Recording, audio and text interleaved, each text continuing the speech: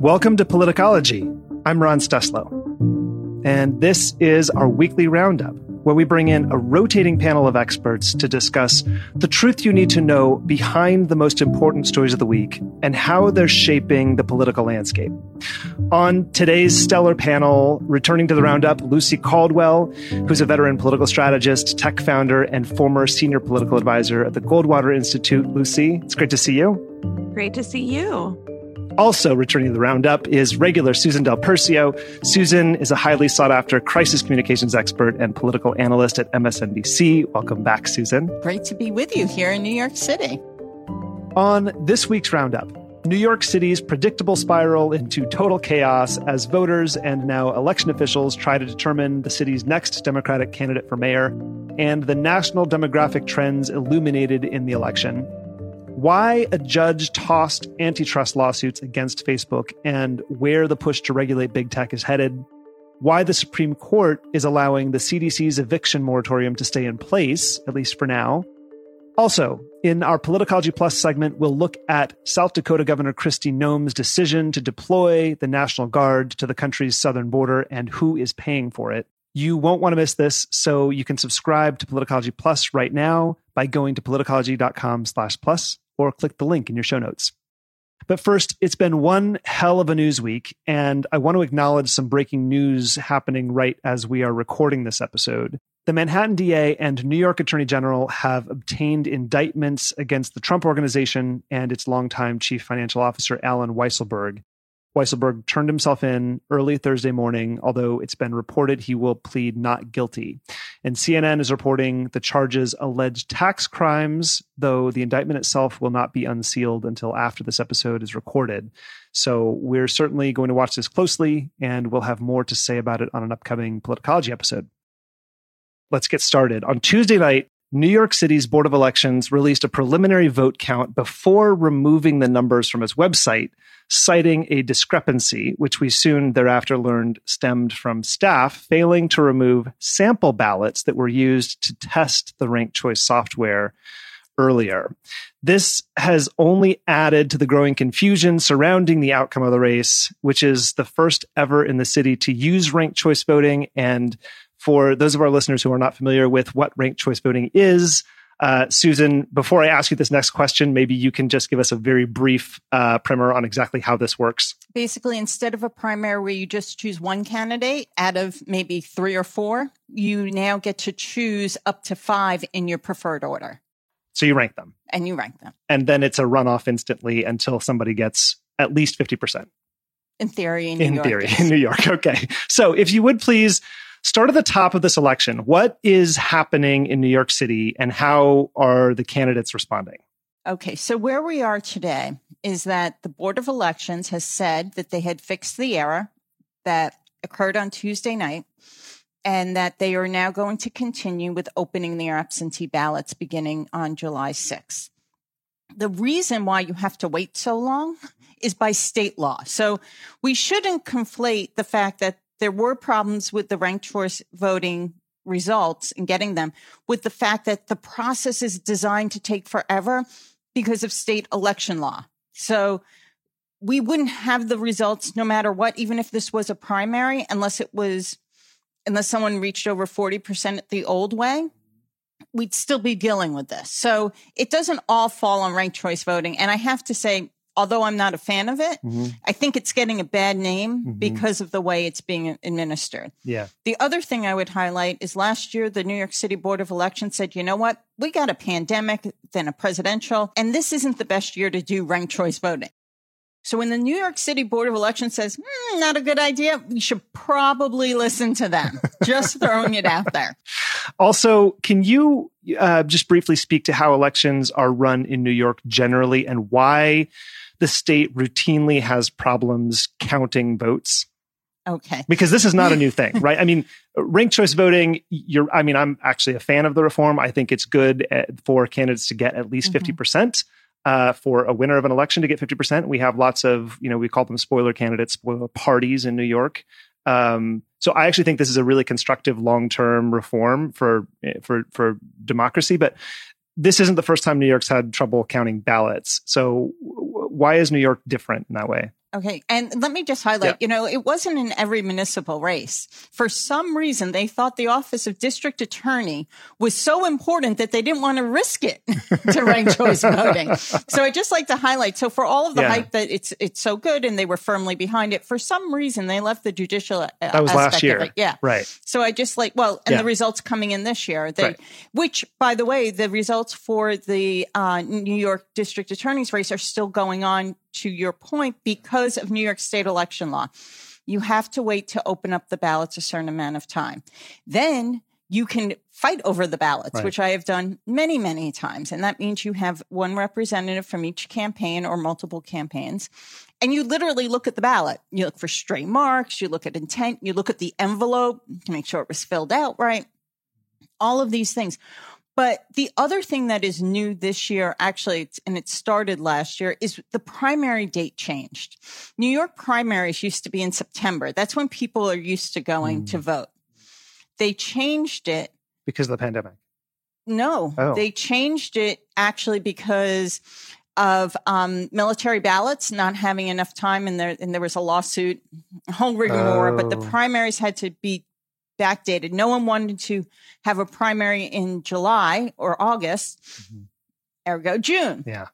So that's also new to the process, just so we know. Okay. And also the elected officials do it for when it's best for them. In this case, New York, it's Democratic state. They know when they're in the state legislature, this is the best time for them to get petition signatures and then have the primary. Got it. Okay. So going into the election, the major concern was that voters wouldn't understand this RCV system, but in actuality, it's the Board of Elections counting that is hampering the city right now. Is that accurate? I mean, even though ranked choice voting isn't really to blame here, do you think the chaos is going to undermine the broader effort to push ranked choice voting into other states? It could. And yet, I think depending on the results, especially when we find out after the fact that people actually really did do multiple candidates in their ranked choice, because a lot of people thought maybe they just got confused. They'll just do one and done. If they see the participation, I don't think it will hurt, because again, the problems are not on the system. It's not the system's fault. And again, I'm not a fan of the system, but you've got to be clear about that. The problem is that ranked choice voting hand counts take forever. And that could overshadow something, because it's part of the nature of the ballot having to redistribute them and needing the space and the time. That being said, here's the good news.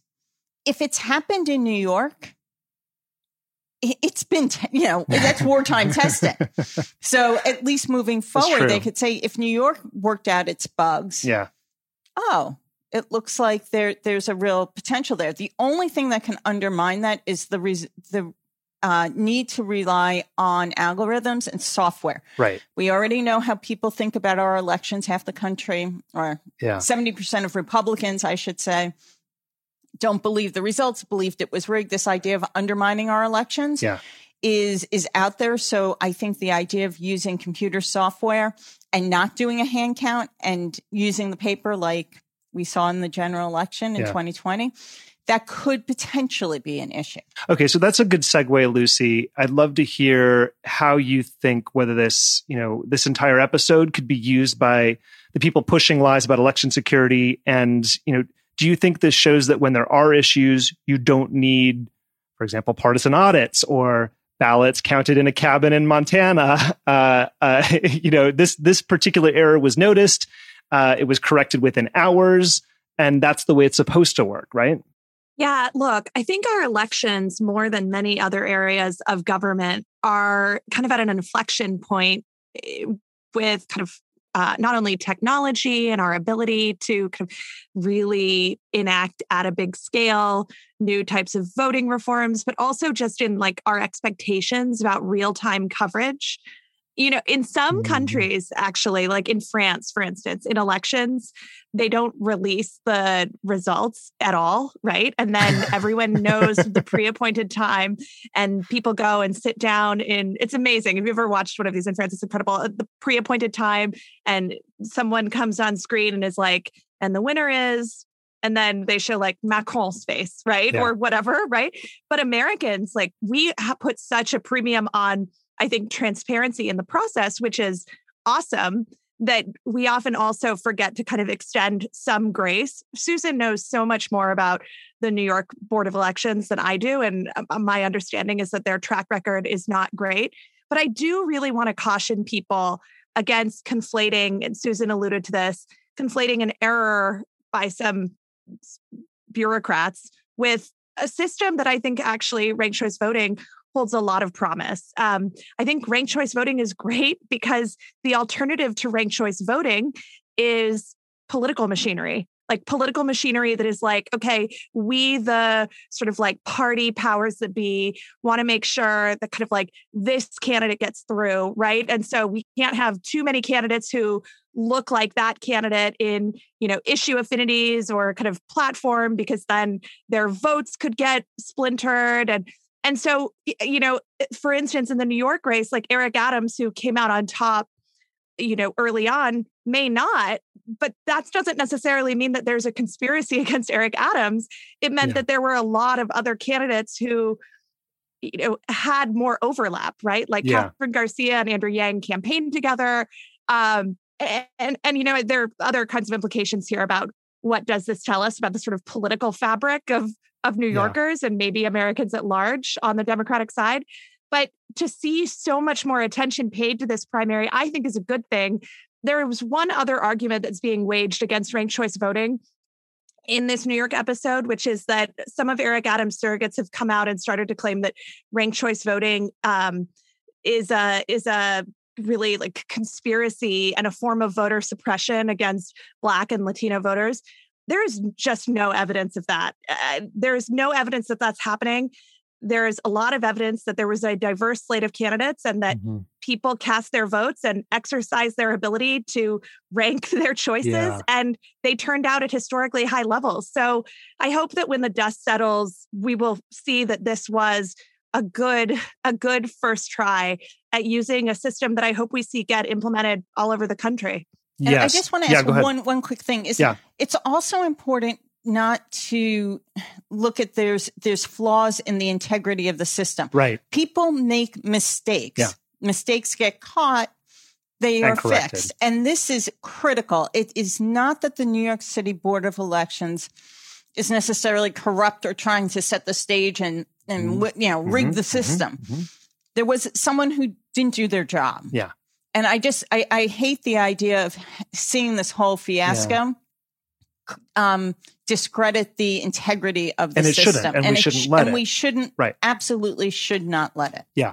Okay. So with all of that as the backdrop, and I want to talk about these candidates for a moment, and I want you to sort of explain the types of campaigns that they ran, Susan.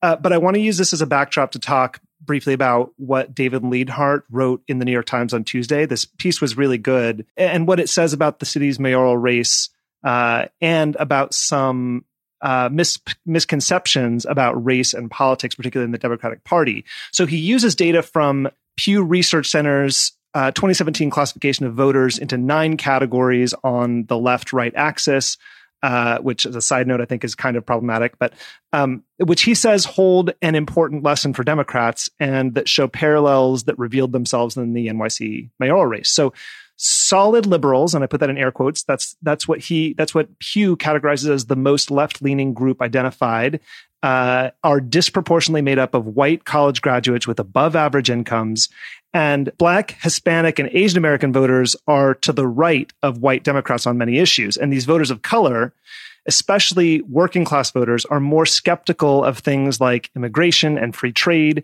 They're worried about crime and tend to be more religious than white Democrats as well.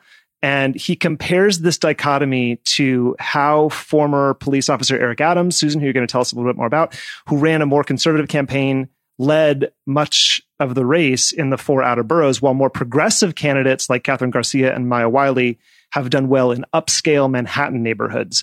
So generally, Leanhard claims that the national majority Democrats enjoy is not as liberal as many high-profile Democrats, and that they need to moderate to win elections. So, Susan, first take the New York piece of this and talk to us a little bit about the differences between some of these groups of Democratic primary voters and the constituencies that these candidates attracted, and why you think Eric Adams is in the lead. Okay, not to blow up what you just said. Okay. But it's really important to remember New York City primaries are tribal. So all of those statistics are great and they play out and I can explain why they play out.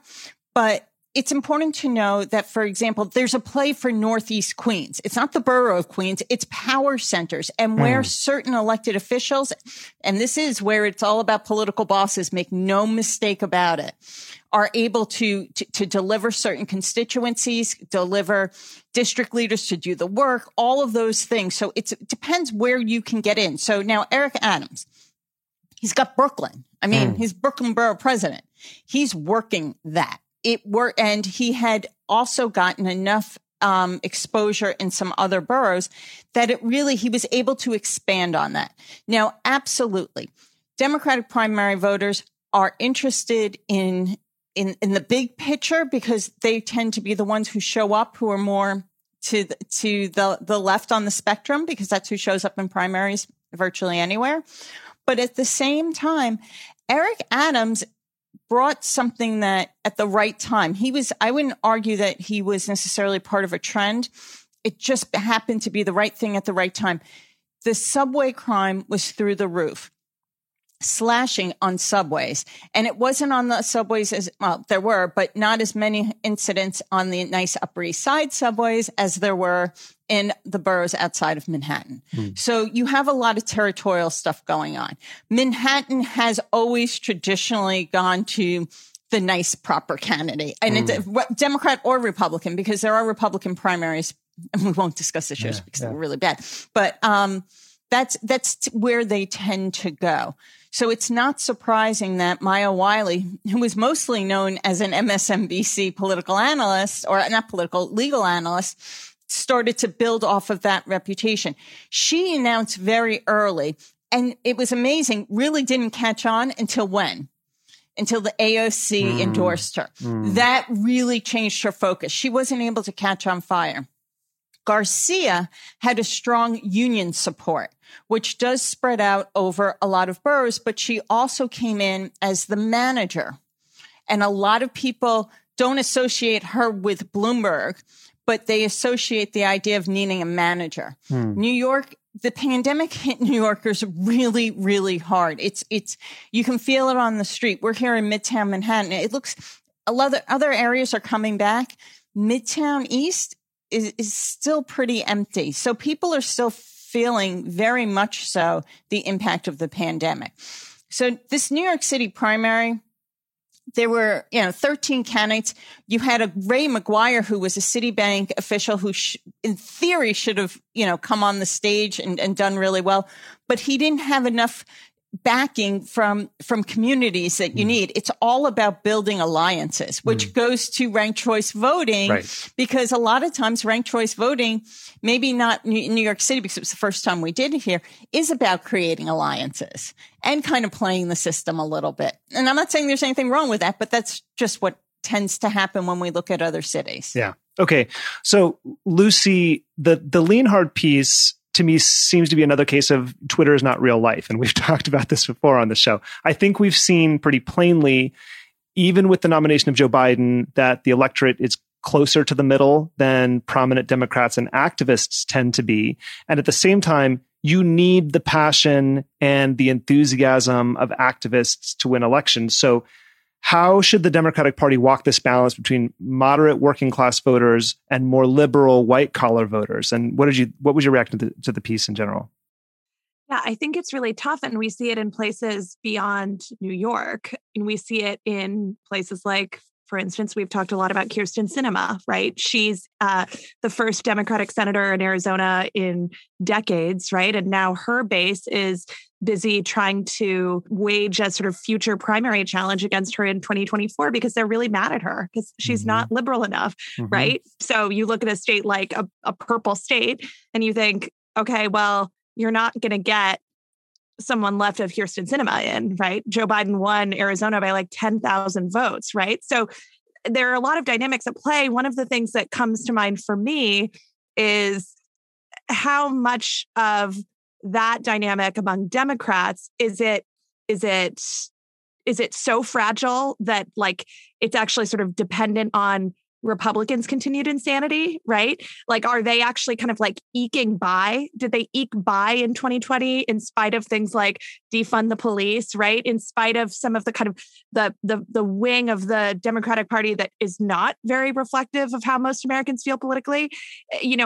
Are they avoiding their own reckoning because the Republican Party is just so egregious now and sort of everything they do borders on authoritarianism? I think that's something that we'll see in the next midterms, but there are signs that that's the case. I mean, AOC, her vote share between 2018 and 2020 went down, right? And to your theme of Twitter is not real life, the loudest voices in the room are not necessarily the most reflective of how the general population feels. And that is actually, not to bring it back too much, but that is why I think reforms like ranked choice voting or nonpartisan primaries are really good, because it does give people more room. And it's going to be critical for Democrats, to go back to that piece, especially in retaining their kind of support from communities of color, because the groups that they rely on as traditional constituencies are even less into some of the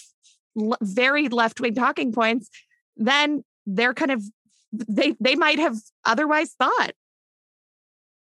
Okay, on Monday, a federal court threw out the Federal Trade Commission's antitrust complaint against Facebook, which would have potentially resulted in Facebook divesting Instagram and WhatsApp. The filing from the U.S. District Court for the District of Columbia read, quote, "Although the court does not agree with all of Facebook's contentions here, it ultimately concurs that the agency's complaint is legally insufficient and must therefore be dismissed." It also says, quote, "It is almost as if the agency expects the court to simply nod to the conventional wisdom that Facebook is a monopolist." So essentially, the suits were premised on the feeling that Facebook holds a monopoly, and I put feeling in air quotes, but it failed to deliver on substance. Antitrust laws are very specific in the burdens of proof that must be overcome to show that a corporation has a monopoly over its market.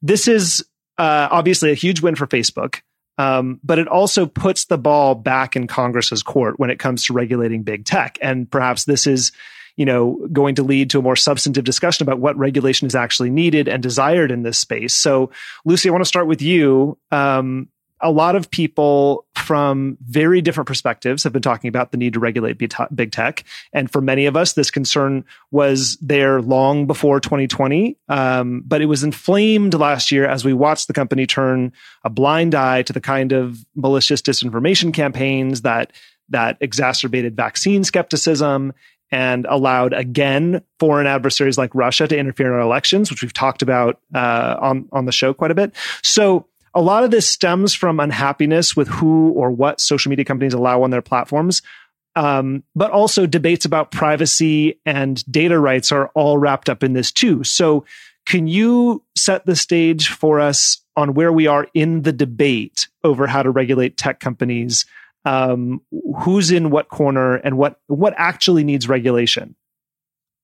Yeah, so I think no one will be surprised to learn I actually thought this was a really good decision. I'm really glad about this decision, and I think that we can get into that I'm surprised by that. Okay, let's go. Part of why I think it's a good decision, and you really hit the nail on the head with in talking about kind of sort of like the broader context in which this is happening. The question of whether Facebook is monopolistic, and I don't think it is distinct from whether, or rather whether Facebook is sort of like abusing a monopolistic power, right, in the market, is distinct from the questions that plagued our last election, that have plagued us during the pandemic, which to me have much more to do with how to regulate Facebook and any social network when it comes to their role in censoring disinformation, fake information, fake users, right? And that relates to me a lot more to the ongoing conversation about Section 230, what kinds of protections we grant to tech companies so that they do not become liable for other people's speech. And so I think that that's where the ball game is. Now, I think that both parties are really kind of trying to bottle up the kind of populist energy that exists now around tech on both sides. And some of the loudest voices sort of after this decision came down were people like Josh Hawley and Ken Buck.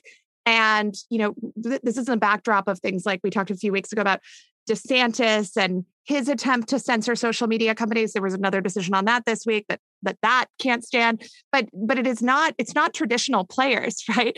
And the judge in this case who brought this decision forward is an Obama-appointed judge. And the FTC's original decision to bring this suit last year, along with more than 40 states, was primarily led by Democrats and a Trump-appointed Republican on the FTC and not two other Republicans. So it's really a case of like strange bedfellows. And I think this issue, more than some others, really reflects really just what a massive change we're undergoing as we try. And I think the judge got to this as we sort of try to figure out what he would call sort of how to handle an unusual, non-intuitive product market, right? That makes a lot of sense. This is really new ground. Yeah. Susan, I wonder what you think this says about, this does put the ball back in Congress's court, right? And I think this is why I'm fine. Yeah, Lucy, I take your point about maybe this being the right decision because the two issues are disparate, whether Facebook is a monopoly and whether they're abusing monopolistic power and whether we actually have a different need to regulate them for different reasons. But Susan, if this is back in Congress's court, then it's doomed, right? It's going to go. Okay, fine. There may be bipartisan support, but are they going to get anything done? They don't understand it. First of all, exactly. This was a very not only are they not doing their job, they also don't understand it. And that's why the lawsuit was brought on, because they know that people in Congress are still using their BlackBerries. That's it. Like they still ask for their Rolodex. And for the millennials listening to this podcast, a BlackBerry and a Rolodex was actually a hard thing with cards, and you rolled it around to get numbers. But it was a lazy lawsuit because they couldn't prove 60% of shares. The air quotes were basically done by the judges. They were saying, like, where's that 60%? Government's like, I don't know. That's what I heard. My uncle down the street told me the 60%. It was that made up.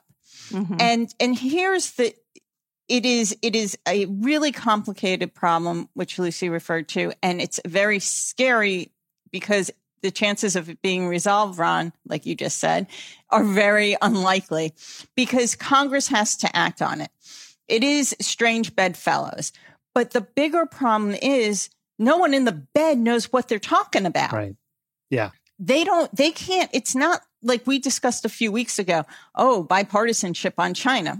Well, sometimes it happens. It wasn't really bipartisanship. It was, they just all. It was kind of accidental. Yeah. Yeah. And here they're coming together from different places, looking for a conclusion that they think should be there because they don't like the control, the influence that Facebook has as a medium. And that's really important when we start looking at why people are influenced by it. Now, Lucy has a much better understanding of this than I do and can talk about the way it affects us as a society.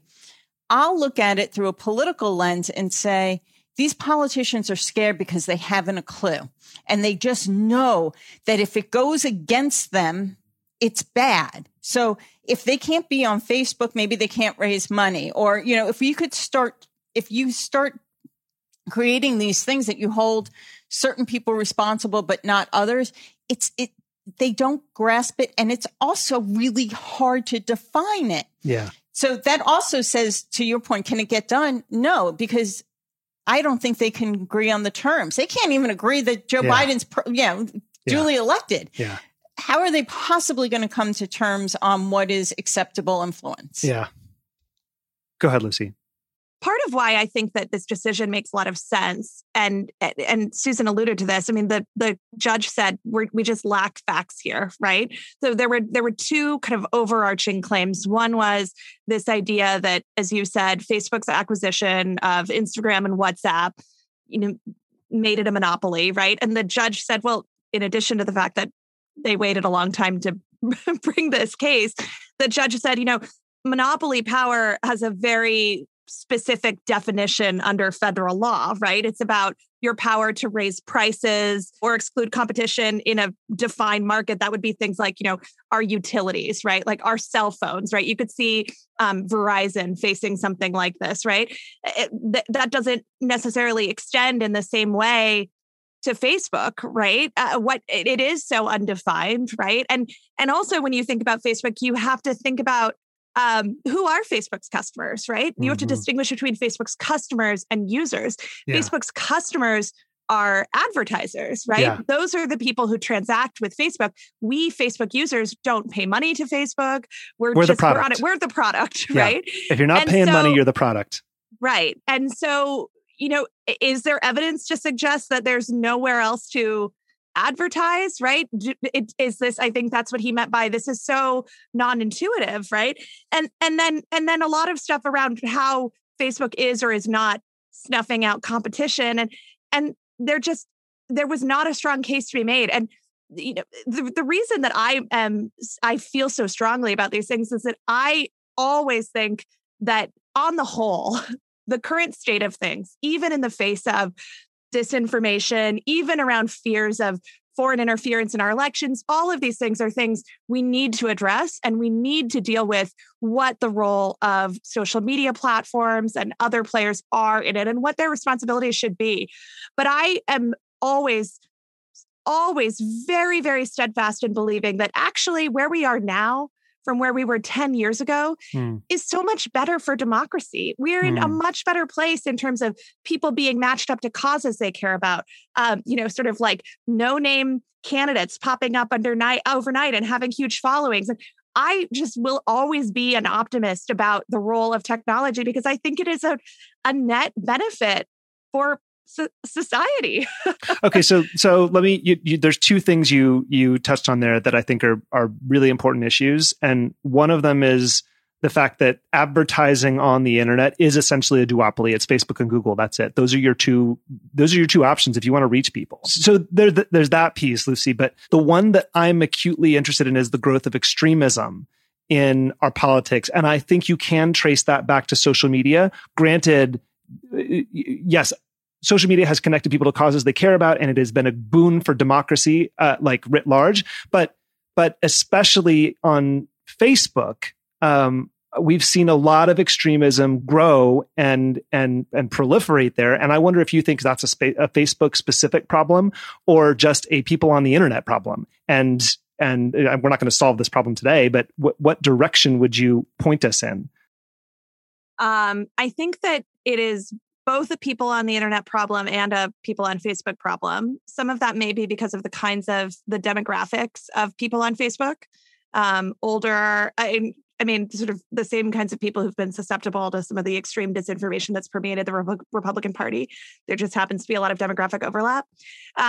There's also been some really interesting work done that has come out in, I don't think in this case, but some other ongoing litigation with Facebook that shows that Facebook, and this was done by looking at statistics that Facebook was providing advertisers in the ad platform to make decisions about how to target their ads, where Facebook was returning numbers of how many people you could reach. Let's say you're like, I'm a toothpaste company aimed at like women, and I want to sell, maybe we'll use a better example. I'm a shaving cream aimed at women, and I want to sell to like women between like 15 and 35 who are American women. And the ad manager was like returning like 3x the number of times of just like American women in that demographic who exist, right? Like it's just like mathematically impossible that it would be that many people. And there were all these internal documents that came out from Facebook. There's a nonprofit in DC that's doing a lot of great work on this, where it was just obvious that internally there's an awareness that they have kind of fake user problem that goes so far and beyond what any company would expect. I mean, on a massive, massive scale. And so that is a problem that has to be addressed, right? Yeah. And I don't sort of doubt that for a minute that that's a very important issue. But that, again, to me, is a separate issue. It is distinct from whether or not Facebook's acquisitions of Instagram and WhatsApp create kind of like okay. unviable monopoly. Fair. Susan, last words? Well, just one thought is that when we talk about extremism, to me, yes, there's definitely an issue there and how people kind of find it out and spread it out. And their algorithms encourage you to more and more extreme content. Yes. Yeah. But at the same time, it's the people who know how to capitalize on that and feed on it that also perpetuate the problem, not just social media. So if you were Donald Trump or some other Josh Hawley, and you want to find those people, you want to harness them, right? You're searching for that and you're trying to lead Amplify them. it. And you're amplifying it. So you're taking it with you. And I think we have to look about how leaders try and collect that information and what they do with it, because they are maybe not equally, but they're certainly guilty as well. And what's uniquely scary is that they're not necessarily people, as you say, who are voters in the home district or home state of a member of Congress, right? And so, even if you think, okay, well, the answer is to criminalize troll-style disinformation behavior on Facebook, well, what if they're in Kazakhstan, right? Yeah. Or Russia.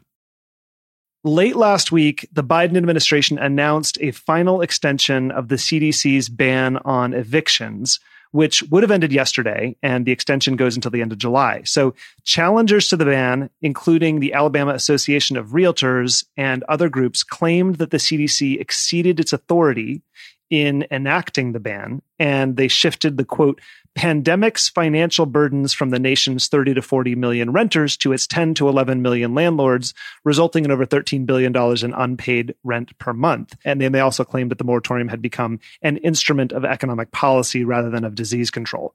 And so now the Supreme Court has declined to take up an emergency application from the challengers, which essentially leaves the ban in place until it expires July 31st. And in a surprise turn, the court was split 5-4 on this decision, with Justice Kavanaugh joining Roberts and the liberals. So there was no written decision, which is normal for a response to an emergency repeal. But Kavanaugh did offer a brief concurring opinion that raised some eyebrows in conservative circles. And essentially, he conceded that he doesn't believe the CDC was acting within its statutory authority, but because the order expires in a month and the extra time is necessary to distribute rental assistance funds, he voted to deny the application. And then the conservative magazine, National Review, blasted what they characterized as Kavanaugh's craven nod to the lawless eviction moratorium. So, I think we all agree, maybe we all agree, evicting people in the heart of a pandemic would have been a very bad thing. But Lucy, formerly of the Goldwater Institute, I'm wondering how you're thinking about this in general from a policy perspective, but also the question of, what authority the CDC has to take this action. Yeah, this is really like a topic to nerd out on because, yes, I think we all agree. We don't want to evict people in the middle of a pandemic, in the middle of an economic downturn associated with a pandemic. And it was also these eviction moratoriums began last March of 2020, right? So things looked very, very different. You can also understand completely how an eviction could very, very easily, and this was a big piece of it, promote the spread of COVID-19, right? Because where does a person go?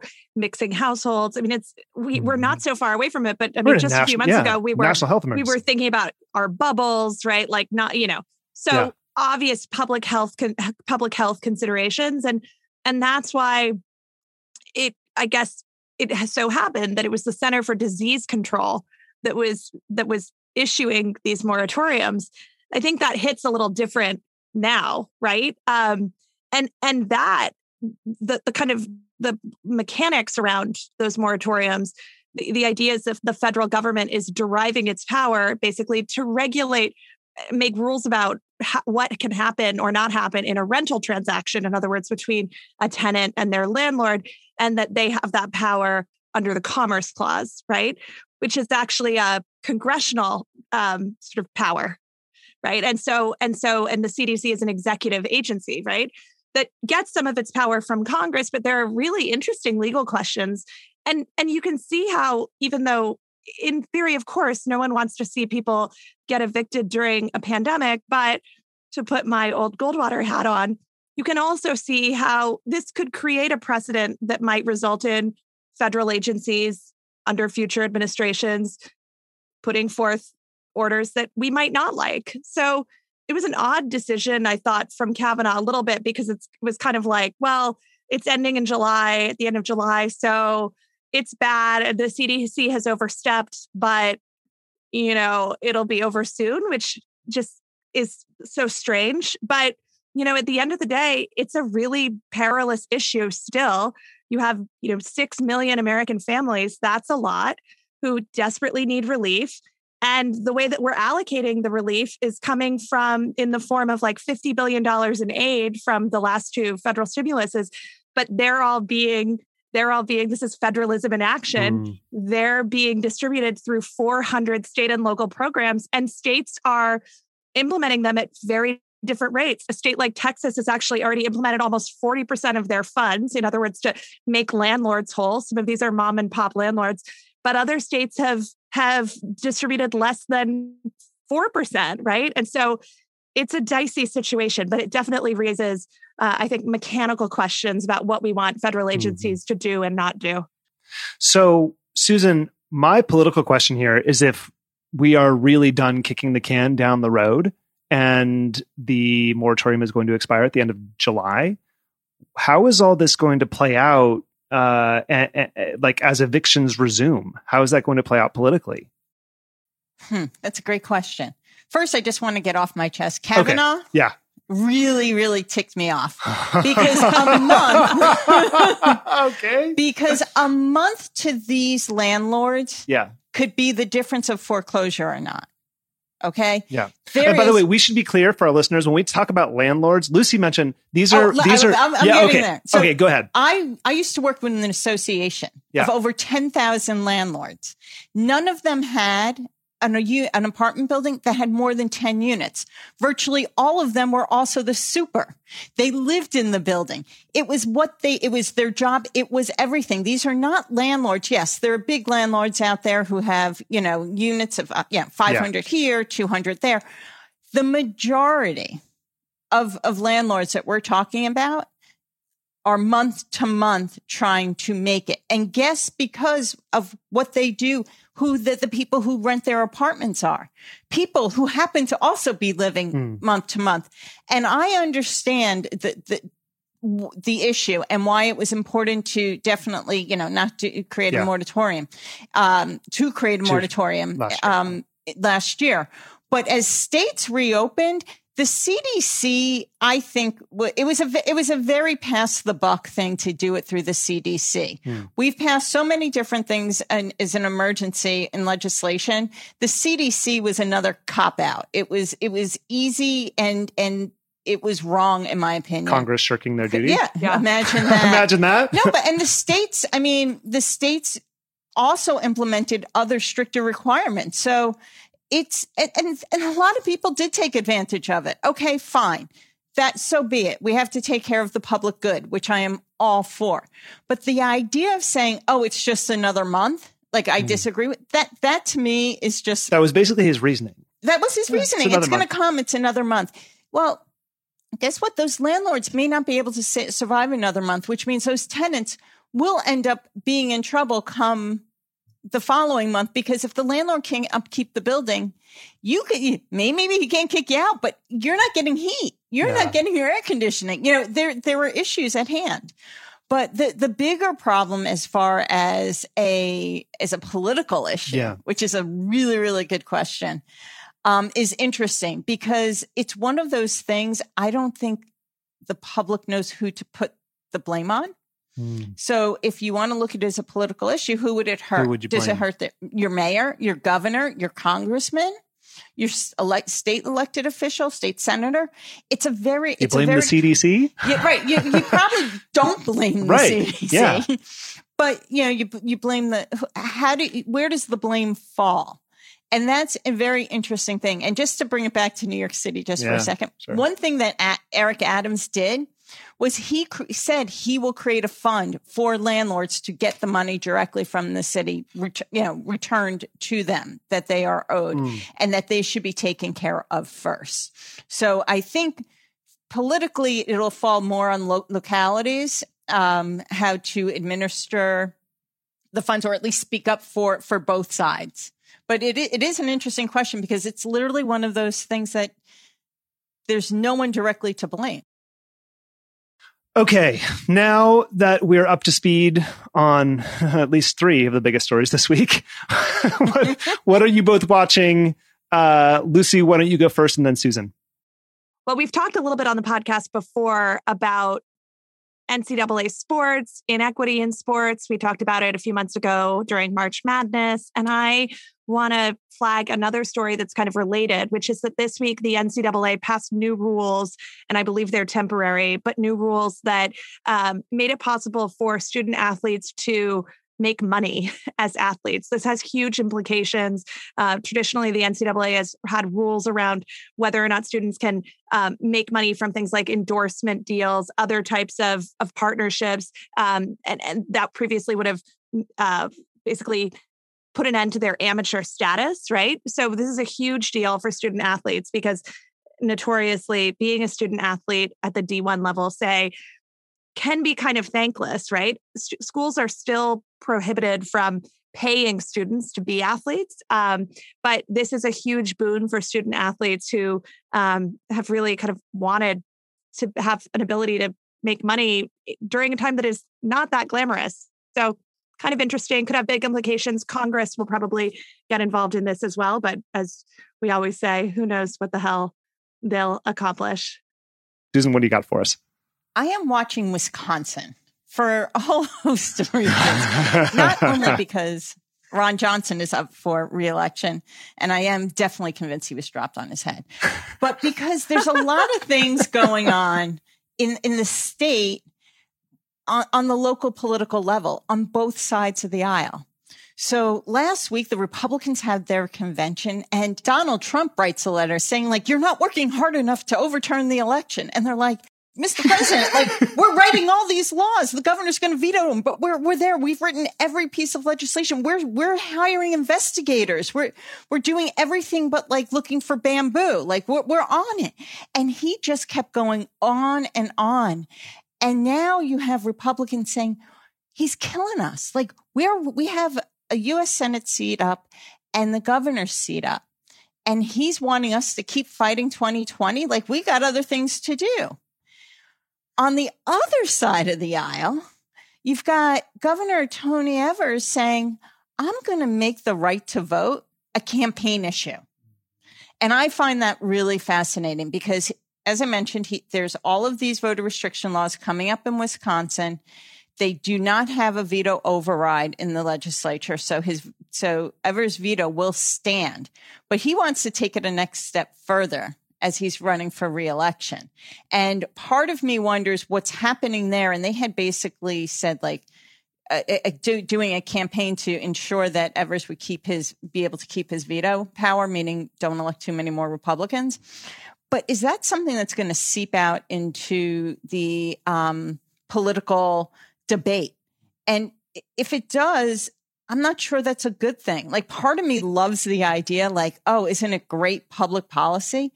But then at the same time, I'm wondering, politically, Republicans are going to start hitting you on the economy. They're going to hit you on crime. They're doing all this. And you're coming back with, but I vetoed this package. I'm not sure that that's the right strategy. And I'm wondering if this is going to be a little bit of a test case or not. But in general, Wisconsin is just, I think, forget Florida. Yeah. It's Wisconsin. That's so interesting because my initial reflex to that would be, yes, it would be a great thing if Democrats made that an issue because I think it would hugely mobilize turnout. But I think you're right. It might leave themselves unguarded on a lot of other issues that moderate voters care about. So that's a good look ahead. I like that. I wanted to mention briefly, just that, we didn't get to this today. We will talk about this at length coming up, but the House voted 222 to 190 to form a committee to investigate the January 6th insurrection. I'm sure our listeners have seen this by now. There were only 2 Republicans that supported it, Liz Cheney and Adam Kinzinger, predictably. This is after the Senate blocked the bill that would have made a bipartisan committee. So technically this is bipartisan, but it's only in the House and it was only supported by 2 Republicans. And it's been reported that McCarthy has threatened to strip any Republican member of their committee assignments if they accept an offer from Pelosi to serve on this commission. And Pelosi has named Cheney to the commission. So we'll talk about this a lot more coming up. Before I let you go, where can people find you on the internet, Susan?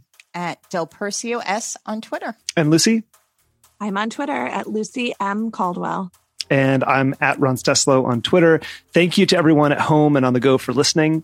If you're not already in our Plus community, you can unlock today's bonus segment and much more, including our Tapped episodes, Thought Labs, Enemies of Democracy, at politicology.com/plus. If you have any questions or advice for us, you can reach us, as always, at podcast@politicology.com. And you can help us by rating and reviewing the show wherever you get your podcasts and by sharing this episode. I'm Ron Steslow. I'll see you in the next episode.